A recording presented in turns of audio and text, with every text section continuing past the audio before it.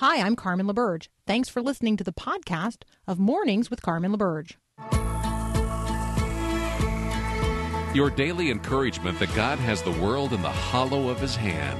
This is Mornings with Carmen LaBerge on Faith Radio. If we're gonna fly, we fly like eagles, arms out wide. If we're gonna fear, we fear no evil. We will rise. By your power we will go. By your spirit we are bold. If we're gonna stand, we stand as giants. If we're gonna walk, we walk as lions.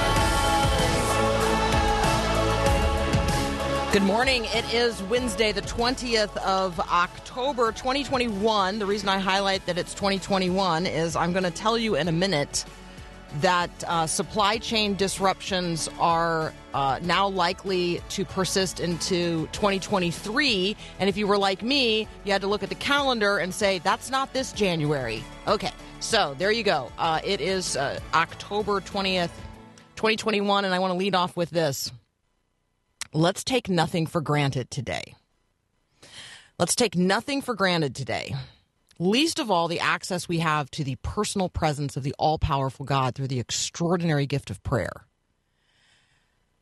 So take a deep breath and consider the all-access pass that you have to the Father because of the Son, by the power of the Holy Spirit. And do not take that access and that power and God's presence and His provision, do not take those for granted today. Settle in to that this morning. Because the romp around the news is going to give you cause to pause and pray. So here you go. Here's a little bit of a whirlwind around the world.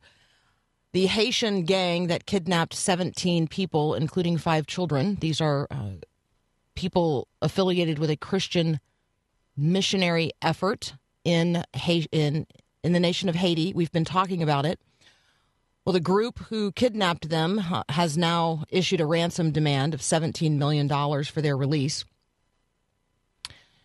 You will hear growing criticism that they were where they were, contrary to the U.S. government's encouragement that Americans not travel to Haiti and certainly not go to the kinds of places where these people were going to do what? To serve the least of these, our brothers and sisters in Christ. So following the mandate of Christ to serve the least of these, we have Christian brothers and sisters who are now being held hostage for $17 million in the nation of Haiti. And we have very high-ranking people in terms of the communication effort of the government to say, well, they shouldn't have been where they were. At some level, they should have known better. I want you to consider that as this story unfolds. I also want you to consider the entire conversation related to ransom and who paid yours and at what cost. All right, 3 really sort of terrifying headlines here. North Korea, Kim Jong-un has vowed to build a, quote, invincible military. And let's keep in mind that North Korea is now capable of launching strikes on the U.S. mainland. China now has nuclear-capable hypersonic missiles. Yes, that has been a point of discussion at the national security level. It is now a point of discussion globally. And the United States, through a representative of the Pentagon, admitted yesterday that we don't know how to defend against it. I don't know how wise that is to tell the enemy that we don't know how to defend ourselves against your new hottest weapon. But it did lead one political commentator to predict that within a decade, the United States would be at war with China. In the meantime, China continues to restrict religious liberties in the context of their own bounds and seeks to do it beyond their bounds. Apps for Bible reading have been removed from the Apple Store throughout mainland China. So when we talk about the access that we have to the Word of God and we talk about the way we pray for our brothers and sisters in Christ, particularly in places like China, this might lead your prayer list today. In the meantime, Russia has severed its diplomatic ties with NATO. And remember, we just talked earlier this week that Turkey has recalled 11 ambassadors from around the world, including the one to the United States. So here's what goes on when diplomatic ties are broken or ambassadors are recalled. People don't talk to each other. And when people don't talk to each other, they talk behind one another's backs about one another. And that just gins up greater animosity. So let's be paying attention to and concerning ourselves with these things in prayer, even as we recognize that here in the United States, conversations in the media and beyond continue to center on whether or not a comedian can joke about transgenderism, whether or not police officers and ambulance drivers will be able to continue to respond to our 911 calls because they haven't been vaccinated. And we're debating how many trillions of dollars we're going to spend that we don't have on social programs that we cannot afford. And, yes, the supply chain. It now is called Grinchonomics, suggesting that Christmas is going to be ruined because people will not be able to get overnight the latest tech toy that their child demands be under the Christmas tree, for which they do not know what it stands. I know. It's one of those morning litanies at the start of the hour that makes you shake your head. I got it. God's got it. That's why I started where I did. Let's not take anything for granted today, least of all the access we have to the personal presence of the all-powerful God through the extraordinary gift of prayer. Let's pray the news today. Next up, Trevin Wax. He is here joining me from the Gospel Coalition. You can read more about what we're going to be discussing at thegospelcoalition.org, and we're going to be talking about the podcast that a lot of people are listening to, The Rise and Fall of Mars Hill. We'll be right back. You're as charming as an eel, Mr. Grinch. You're a bad banana with a greasy black peel.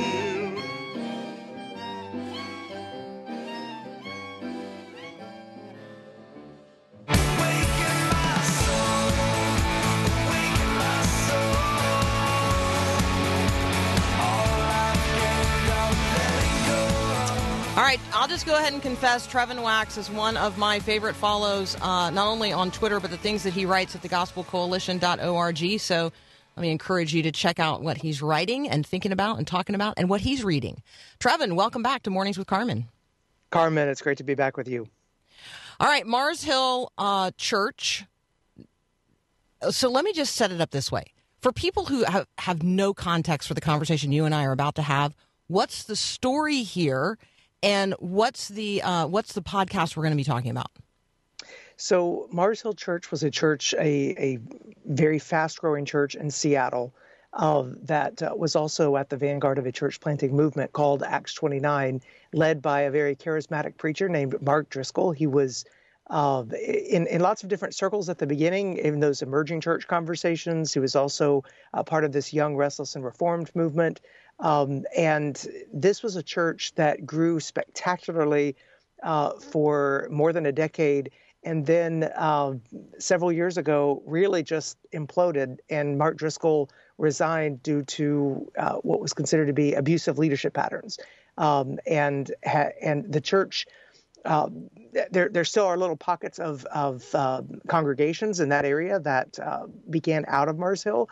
But this was a mega church implosion that we really have never seen anything like. And so there's a lot of conversation about what exactly happened, what went wrong, what can the church learn about it. And that's where this podcast, The Rise and Fall of Mars Hill, comes in. This is Mike Cosper at Christianity Today. Mike has a lot of firsthand knowledge of a lot of the main players and the events during that time period. He's weaving a narrative together to trace the journey, the rise of this church, and then the fall, and asking, how was God at work in the middle of this? What did God do for his people in the middle of this? And then also, what can we learn and what can we take away from a church's failure? And those would be, I think, the right ways to listen to the podcast. And I will tell you that having listened to only a portion of it, I didn't listen to the whole thing, but having listened to a portion of it, if you're not aware of the way Mark Driscoll preached, it's jaw-dropping. I just personally cannot imagine sitting in the context of a worship service and being spoken to and other people being spoken about in the way that he approaches the art of preaching. And so I think that for me, that's a huge takeaway. Like I am spiritually sensitive enough to know I wouldn't sit under that. However, he is magnetic. I mean, there is a genuine charisma. People are attracted not only to what he is saying, but to the way that he is saying it. And I became very aware in the midst of my listening, this is part of what tilled the soil that prepared evangelical Christians for the current political environment. Like there is something to all of this, and I appreciated knowing about it. But I do think there's these right and wrong ways to listen to the podcast.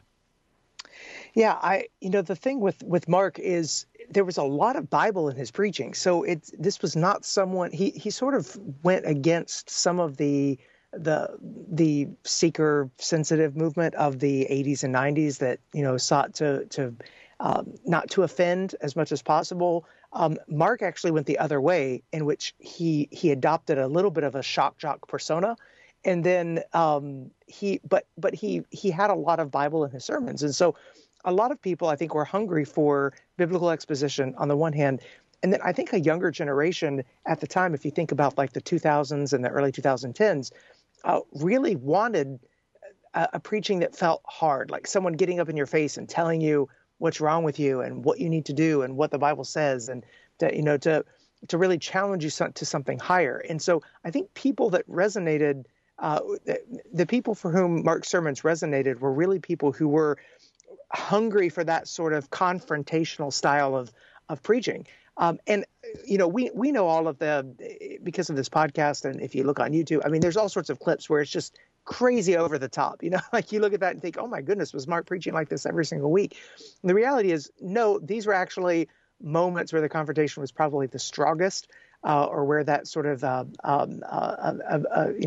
abusive attitude was very, very prominent. But you have to put that in the context of week after week after week of sermons in which he was entertaining and funny, and he came across like an older big brother who's cheering you on, or who's challenging you, or like a father that you wish you had, who'd be in your face and telling you what to do, and here's what the Bible says, and you got to get on with life. And so if you put that in the wider context, a lot of that stuff that now are just so obviously red flags, a lot of people at the time just would choose to overlook that because, the church was growing, and there were people whose lives are being changed, and surely God is at work here. And of course he is at work here. That doesn't excuse some of those excesses that you saw that were coming from that sort of controlling, domineering personality.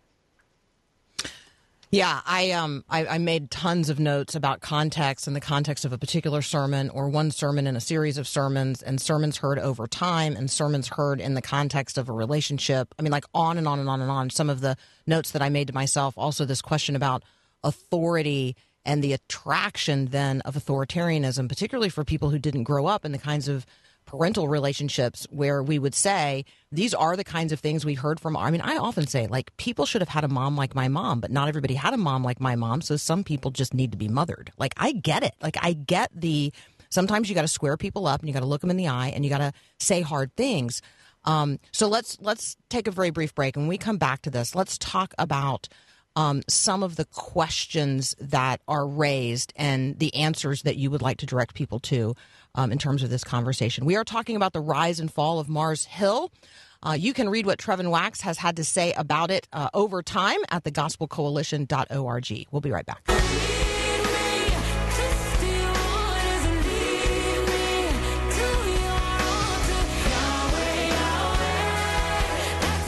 Continuing our conversation with Trevin Wax, you can find him at thegospelcoalition.org. We're talking about a podcast that is wildly popular called The Rise and Fall of Mars Hill.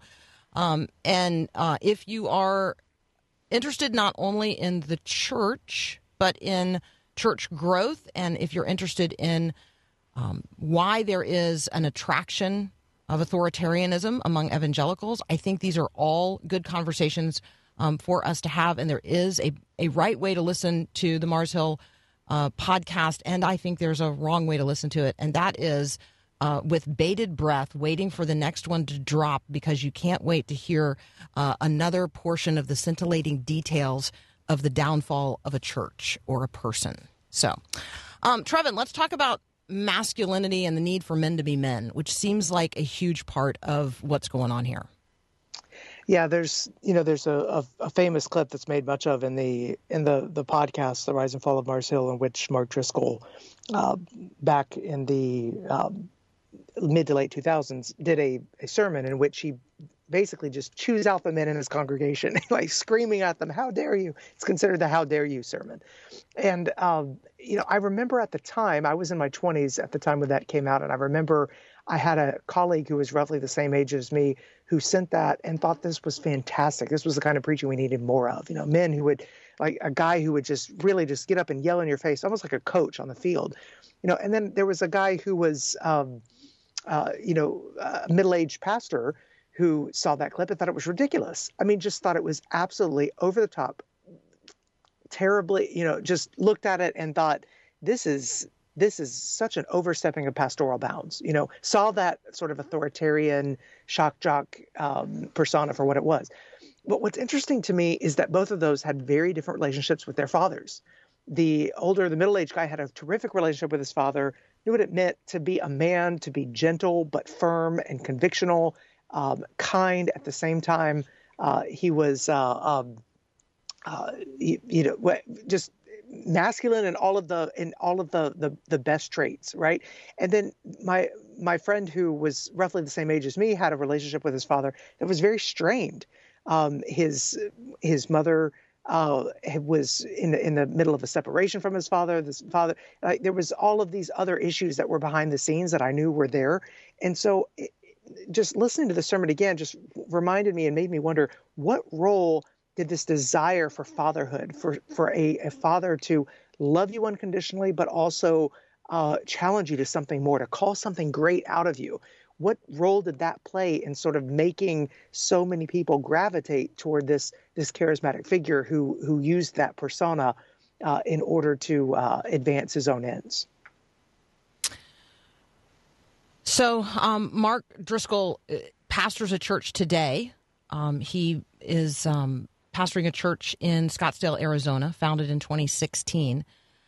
Talk with us a little bit about accountability, the church planting movement, not just Acts 29, but kind of the reality that there is some accountability in relationships with young pastors who are planting churches, and in other ways there's not. And then we live in this time where everything that a young person says, everyone has the opportunity to hear because of social media.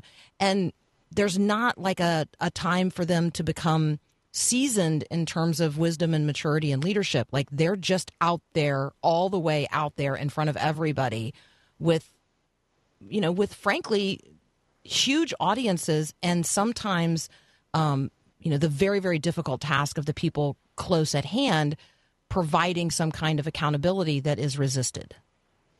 Yeah, so this is a tricky part of things, because when you look at church planting, generally the types of people that are most attracted to church planting tend to be entrepreneurial startup kind of people, obviously, because that's what's required. And so you do wind up with a lot of young guys. Sometimes you've got guys, they go through assessments, they go through training, but still, I mean, just any pastor that starts out is going to have to learn a lot. And so the good thing is, with networks, with denominations, with groups that are not solely independent, you do have these accountability structures that are baked in. With independent churches, it's a little more challenging, but with the right kind of people around them, with the right kind of leaders, the willingness to submit to the leaders that are around you, these are ways in which these accountability structures can be put in place. But at the end of the day, Carmen, I kind of look at it like structures are great when people see the need for them and recognize that they want to live with those structures. You can put as many accountability structures as you want in place, and if the person has a heart to resist all of those, they're going to resist it no matter what. It's kind of like, where there are guys, fighting for the purity of their hearts, that put certain accountability measures on their phone, or they have an accountability group. I mean, at the end of the day, though, a guy can still lie, can still get around barriers that he might put up, accountability things against pornography and things like that. So at the end of the day, it comes down to the heart of the individual, and structures can help us, but structures can't be the answer.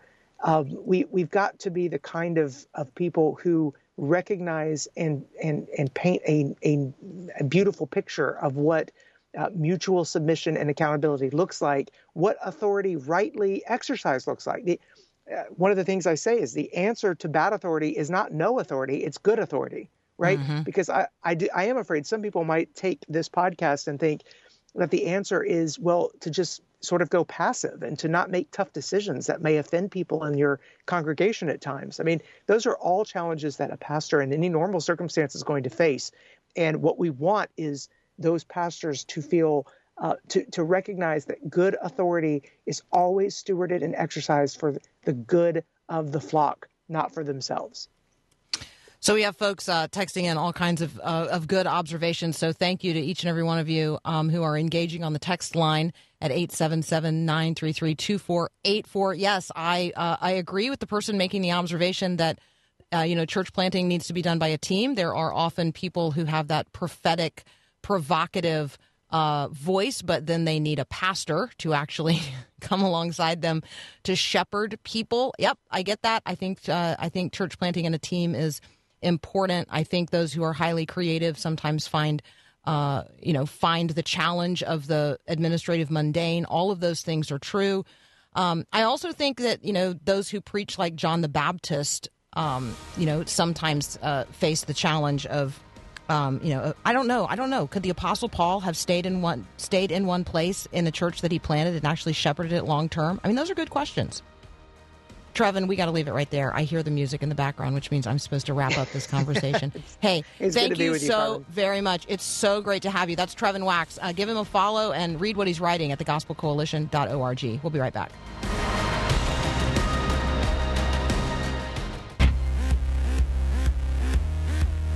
All right, we've all read the headlines related to our brothers and sisters in Christ who have been kidnapped in Haiti. Ruth Kramer is going to help us understand that a little bit more in the context of what other ministries on the ground are experiencing. We're also going to revisit what's going on in Afghanistan and take a look at what's going on in Iran, where folks are joining a Bible reading plan.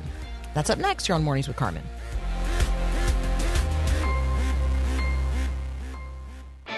I hear this complaint from parents. When kids are spinning out of control, they say this: my spouse isn't stepping up to discipline our teen. Hi, I'm Mark Gregston with Parenting Today's Teens. When your teen is struggling, it's easy for your child to pit you against your spouse. So here's a key to avoiding destruction in your marriage. Ready? Don't expect your spouse to change. You'll only be disappointed if you do. And that'll only pour more gasoline on the fire already raging in your home. The only person you can control is you. Find ways to become stronger, healthier, and happier. Living with a struggling teen is the perfect opportunity to re-engineer your own contentment. While looking for a family change, start with you. Want to hear Mark in person? For a list of upcoming events, go to parentingtodaysteens.org. To boldly go where no one has gone before.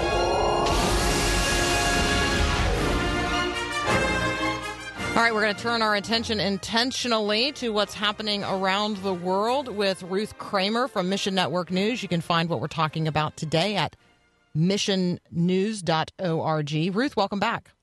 Thank you. I was just praying but just a second ago, and I was asking God to give me the words to say to communicate all of the complexities of the stuff we'll be talking about this morning.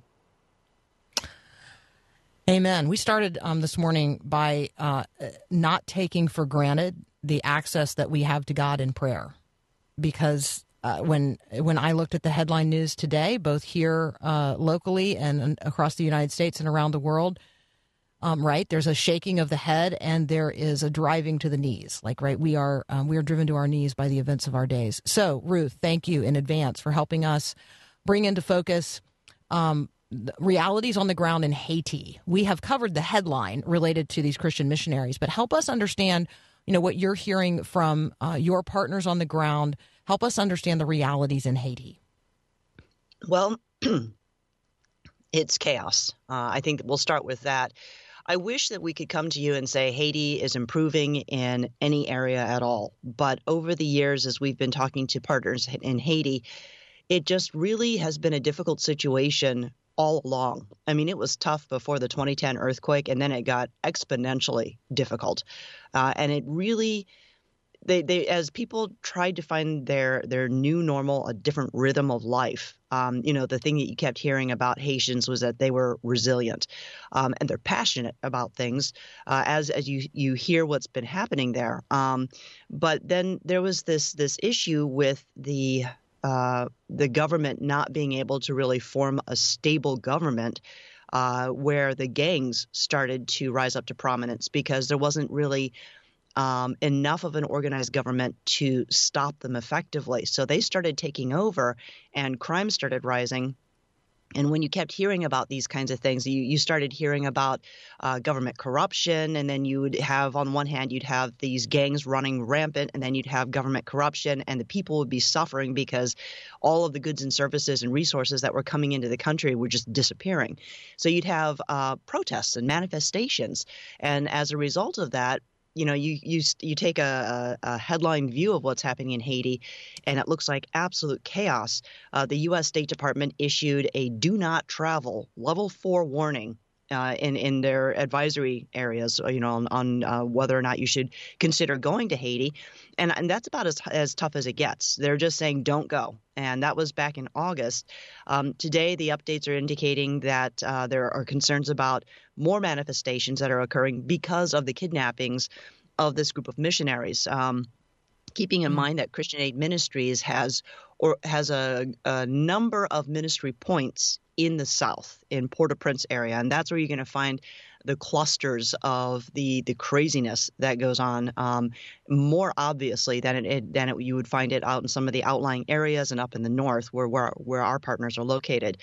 So when you look at this, this is the impression people have of Haiti, and because of these kinds of things, in certain areas, you find ministries that are pulling away. Obviously, you've got some ministries that are in there for the long haul. But even with the ones that are in there for the long haul, they started moving some of their staff out of areas that were particularly dangerous, because it just wasn't safe for them to stay there. And people have to reconsider, what they're going to be doing and how long they're going to stay on the field, especially if they have families. Our partner is For Haiti with Love, and they're up in Cap Haitian, up in the north. So when we asked them, how is all of this stuff affecting you, what she said was the chaos of crime isn't directly affecting them as much as it would be if they were right in the center of it. But it trickles throughout the country because it has a ripple effect, and Haiti's not that big. The gang issue is the really big security concern. And when they were talking with partners that used to come out to visit, you're talking, whole teams of nurses that were coming in from nursing school and traveling into Cap Haitian, but they were seeing these headlines and they were very concerned about security. So they started pulling back from sending their teams. And when they thought things were clear maybe to come back in again, COVID hit. And so travel wasn't possible in 2020. And now we're in 2021 with all of this chaos and the situation with the assassination of the president and then a massive earthquake later on. And they're still holding back. A lot of the mission teams that used to come in and visit organizations up in the north are not coming in yet. So For Haiti with Love specifically says because of all the things that are happening, they haven't hosted a mission team for 3 years. And that means that certain things that they rely on hands and feet to get done are just being put aside. Things that they would love to be able to do, they can't without the extra hands. So in a way, it is limiting to what some of the growth projects that they were hoping to do. The nursing teams came in and worked with the burn clinic, restocking the clinic with everything that they need to treat people, all of the medications, all of the supplies. You go through a lot of gauze and Silvadene cream when you're dealing with one burn patient. And a couple of days ago, we did a story on the shift in the way people are getting injured with gasoline fires. And so adults are coming in with massive, severe burns over 75% of their bodies. And that means that they're going through a lot of resources a lot quicker. And this is where a mission team would really be helpful to come in. And they don't have those hands. So when we look at these headlines, we also need to consider that the encouragement that a short-term mission team brings is significant, and that the ministries that are on the ground there are keeping their eyes on what is happening. So one of the bigger suggestions is, if you're considering a trip to Haiti, in spite of all of this stuff that's going on, listen to the organization that you're with, because they've got the hands and feet and the people on the ground. They know the area, and listen to what they have to say. If they say don't come, don't come. If they say it's safe, then you can consider that they know their area. They know what they're saying about the people in their community. And it's probably going to be okay, but they're not going to be able to guarantee that that's going to be 100% guarantee. So there's, I guess, mitigated risk there. Which is true anywhere you go in service of the Lord. I mean, you can go into parts of your own city, wherever you live, wherever you're listening right now. There's no 100% guarantee. Like, that's not what going in mission service is even all about. And I know that we want to take precautions, and we want to be wise, and we certainly want to be good stewards. But we also don't want to resist going because we are afraid. Because I'm sure that the people who shared the gospel for the very first time with the people who then shared the gospel with me, right? That was a scary proposition and a potentially very dangerous thing to do. And so let's be praying for people who are on the ground in Haiti right now, seeking to serve the least of these in our hemisphere. Let's recognize that there is deforestation, overpopulation, a lack of sanitation, being prone to natural disasters. There is corruption and human exploitation and embezzlement, and real people suffering in very real ways. And so Christians are going to continue to go. That is going to happen. Christians are going to continue to serve, and let's be considering the ways that we can support them prayerfully, financially, and for those whom God calls, that you would go, that you would not, that you wouldn't be afraid to come alongside ministries on the ground, like Ruth has talked about, even in the midst of very, very challenging and troubling days. Okay, you can read more about this story and the ministries with whom Ruth is directly connected at missionnews.org. When we come back, we're going to talk about what's going on in Afghanistan. You're listening to Mornings with Carmen.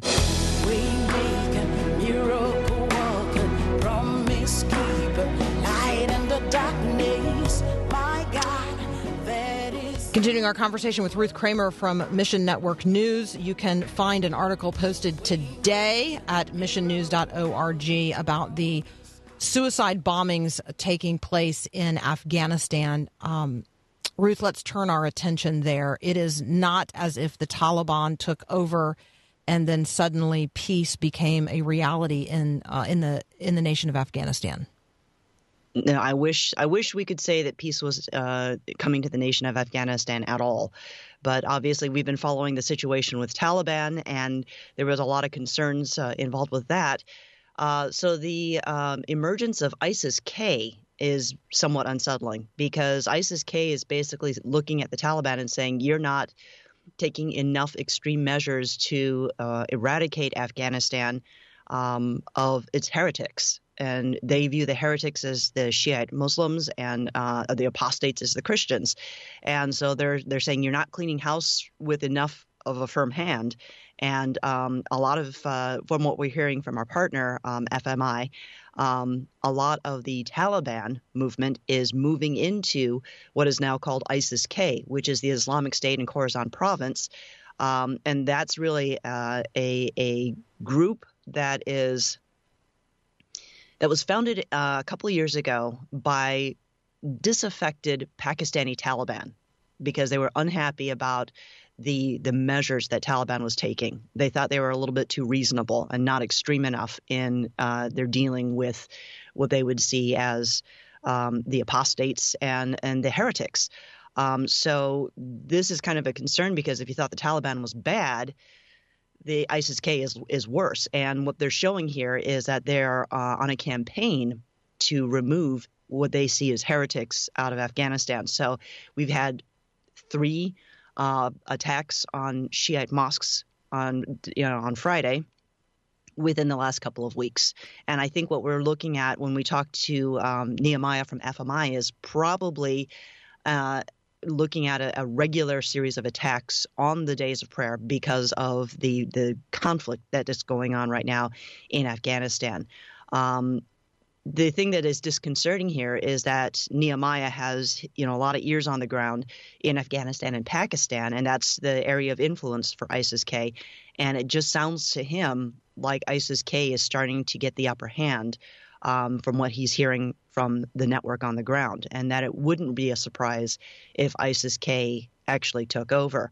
The issue is because you have Taliban who's claiming to be a legitimate government and ISIS-K fighting for dominance, you have a failed state as a result. So you've got a government that is unable to act as a government. You have an economy that's pretty shaky and not able to actually assist its people in the things that they really need. So that means that Afghanistan is starting to kind of fall into, I guess, the area, the group of countries that have the least coveted accolade in geopolitics. We're talking, they're joining Myanmar, Lebanon, and Nigeria, and Somalia now as failed states. And there are a lot of concerns about what that could mean in terms of destabilizing the larger area. So if Afghanistan goes into failed state, what's going to happen to Pakistan? What's going to happen to all those outlying countries that connect to Afghanistan where you have an insurgency like this? So our partners, FMI again, have been kind of bringing us up to speed on what's happening in Afghanistan, asking us to be praying for the ministry team that is down there because they're obviously on the front lines. They're acting as the hands and feet of Christ in an area that is extremely dangerous. So keep on praying for wisdom and resourcing for FMI because those pastors are amazingly courageous people. And if you talk to them and you say, wow, I just, I don't even know what to say about what you do. They just say, keep praying. I'm just doing what God told me to do. I'm sharing the hope of Jesus Christ as a Savior with people who've never heard it before. So this is an amazing situation. It's going to be really interesting to see what God does. But just looking at the context of it, it's really, really dangerous.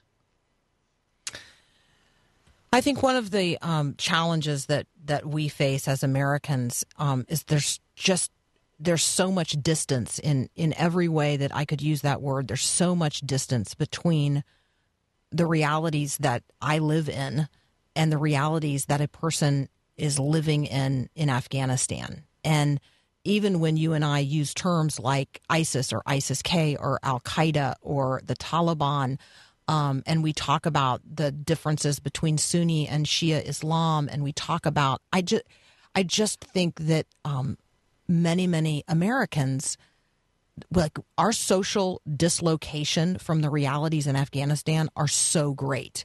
And so I want to say thank you to you for helping us know what's happening on the ground and connecting us with other Christians who are living in the midst of these realities around the world and providing ways for us to pray for them and connect with what they're doing. So let me encourage you, if you're listening right now, to visit missionnews.org.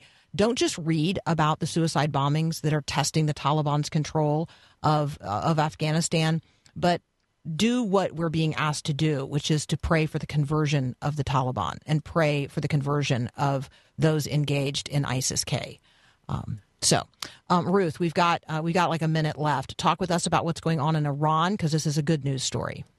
This is really cool. Most of what we've been hearing about the Iranian church is that it is the fastest growing church body by size, by country size in the world. And that is because of the pressure that has been put on people as they've been seeking truth and hope outside of the borders of the government. What we have here is a ministry called Iranian Bible Society in Diaspora, and they have organized a Bible reading plan for the Farsi speakers. A lot of Iranian Christians didn't even know there were any other Christians in the country. They thought they were the only one in the country of Iran or in wherever they found themselves out in the diaspora. And so to find out that there are all these other Farsi speakers in the body of Christ who are studying God's word together in a unified time frame is a huge encouragement to people, because that lets them know that they are part of something bigger than themselves, that they are part of something that is keeping them out of isolation, and they are studying God's word and getting to know who God says he is together. I think this is a great story, because this is one of those things that answers one of those questions on how do you disciple Farsi speakers or people, Christians in Iran, when you can't even get there, and it's so hard to live your faith out loud. This is one of the answers. So Iranian Bible Society in diaspora doing a great thing with a Bible reading plan. Ruth, as always, thank you so much. If you're listening right now, to check out everything that's posted at Mission Network News, which you can find at missionnews.org. There's just lots of places around the world highlighted where we didn't have time to turn our attention, and certainly want to be praying with and for Christians around the world. Ruth, as always, thank you so much. Thank you for having me this morning. Absolutely. You're listening to Mornings with Carmen. We'll be right back.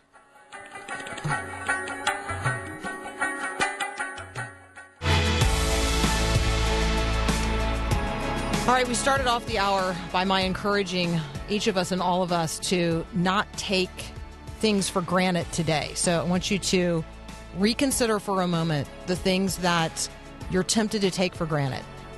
Maybe it is God's protection. Maybe it's his provision. Maybe it's his availability. Maybe it's his grace.